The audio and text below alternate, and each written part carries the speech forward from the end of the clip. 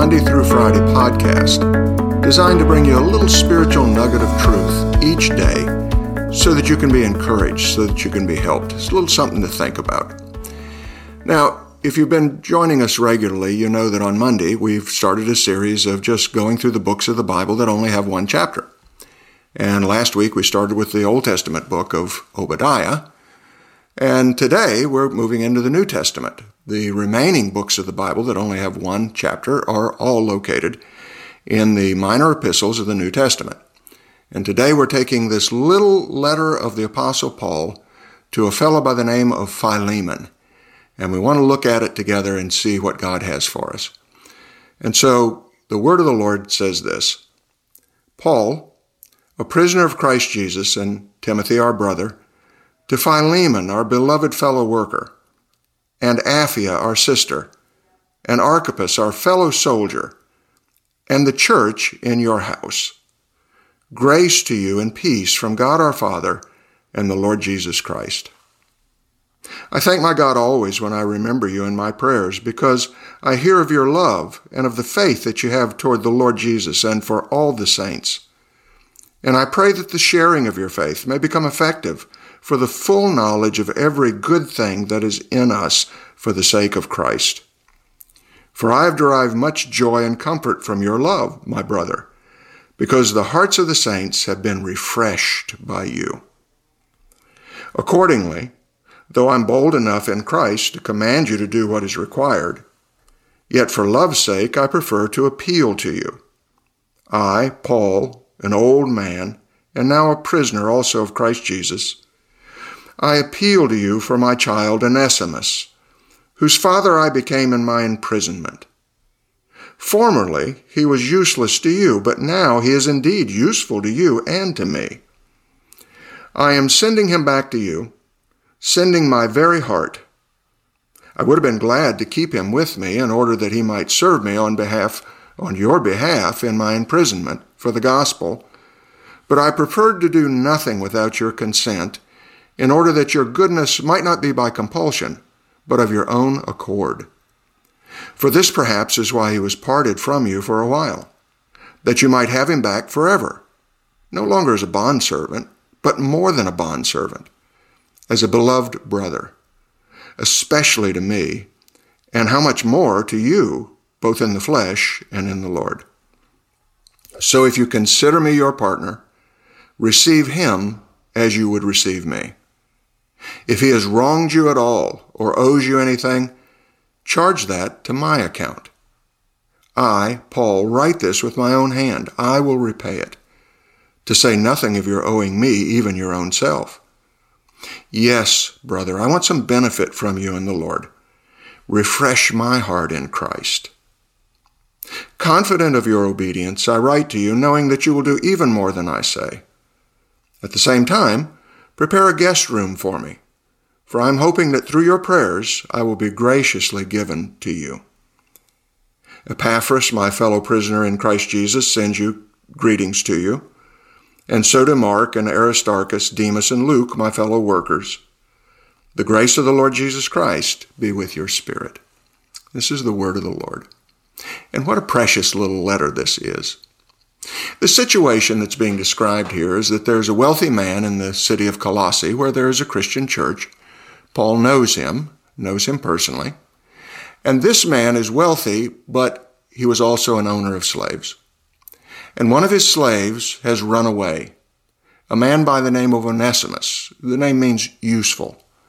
But in reality, he was useless to Philemon because Onesimus stole from his master and then ran away and tried to hide in the great city of Rome. But in Rome, God brought him together with the Apostle Paul.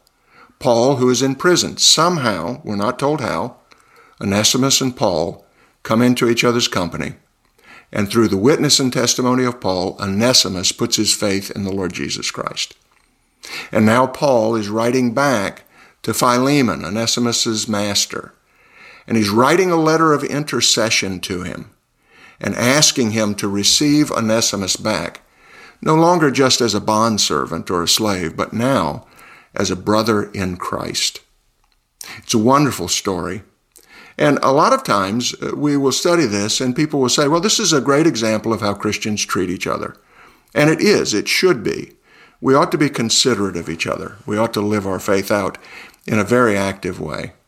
But I like to think of this as more than simply an exercise in tact or an exercise in how to live the Christian life.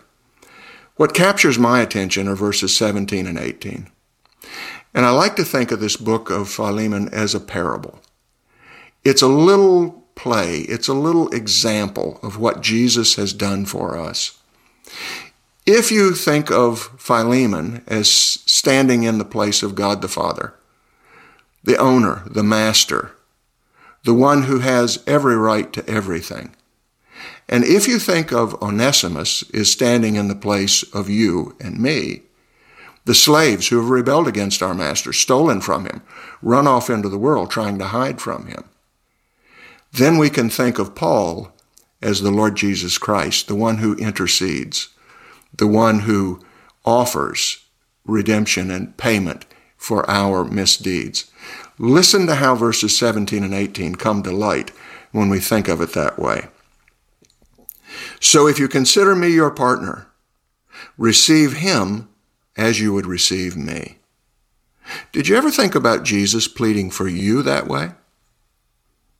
Jesus pleads for you and me that way. He says to God the Father, if you consider me your partner, and he does, receive him, Onesimus, as you would receive me. And listen to these verses, these words in verse 18.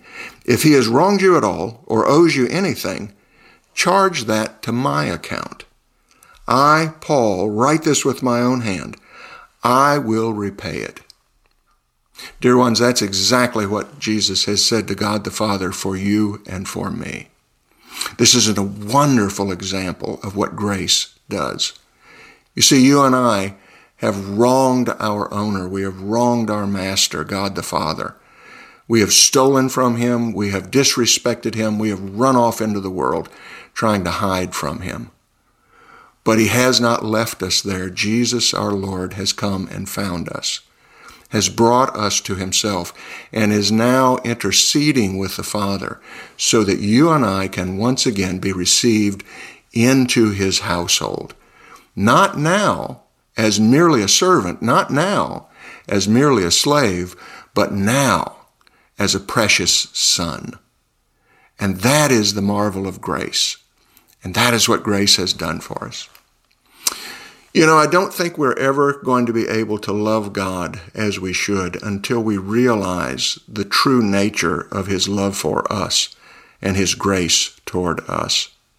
Until grace grips our heart, we'll never be able to look at God the Father with the love that we ought to look at him with. But dear ones, here is love. That God loved us. We didn't love him, but he first loved us and found us and is reconciling us to himself through Jesus Christ our Lord. That is grace and that is love. And that is the joy of the Christian message. Let's pray together. Lord, we think of joy at this particular time because in this particular season of the year we recognize that love has come down to us. And that is exactly what we have. In Jesus Christ our Lord, the one who has paid the price for us and intercedes for us, love has come to us. Grip our hearts with the amazing nature of your love and your grace, and we'll thank you for it. In Jesus' name, amen. Well, thanks for joining us again today. Join us next week when we'll take a look at the book of 2 John. We'll look forward to seeing you then. Have a blessed day.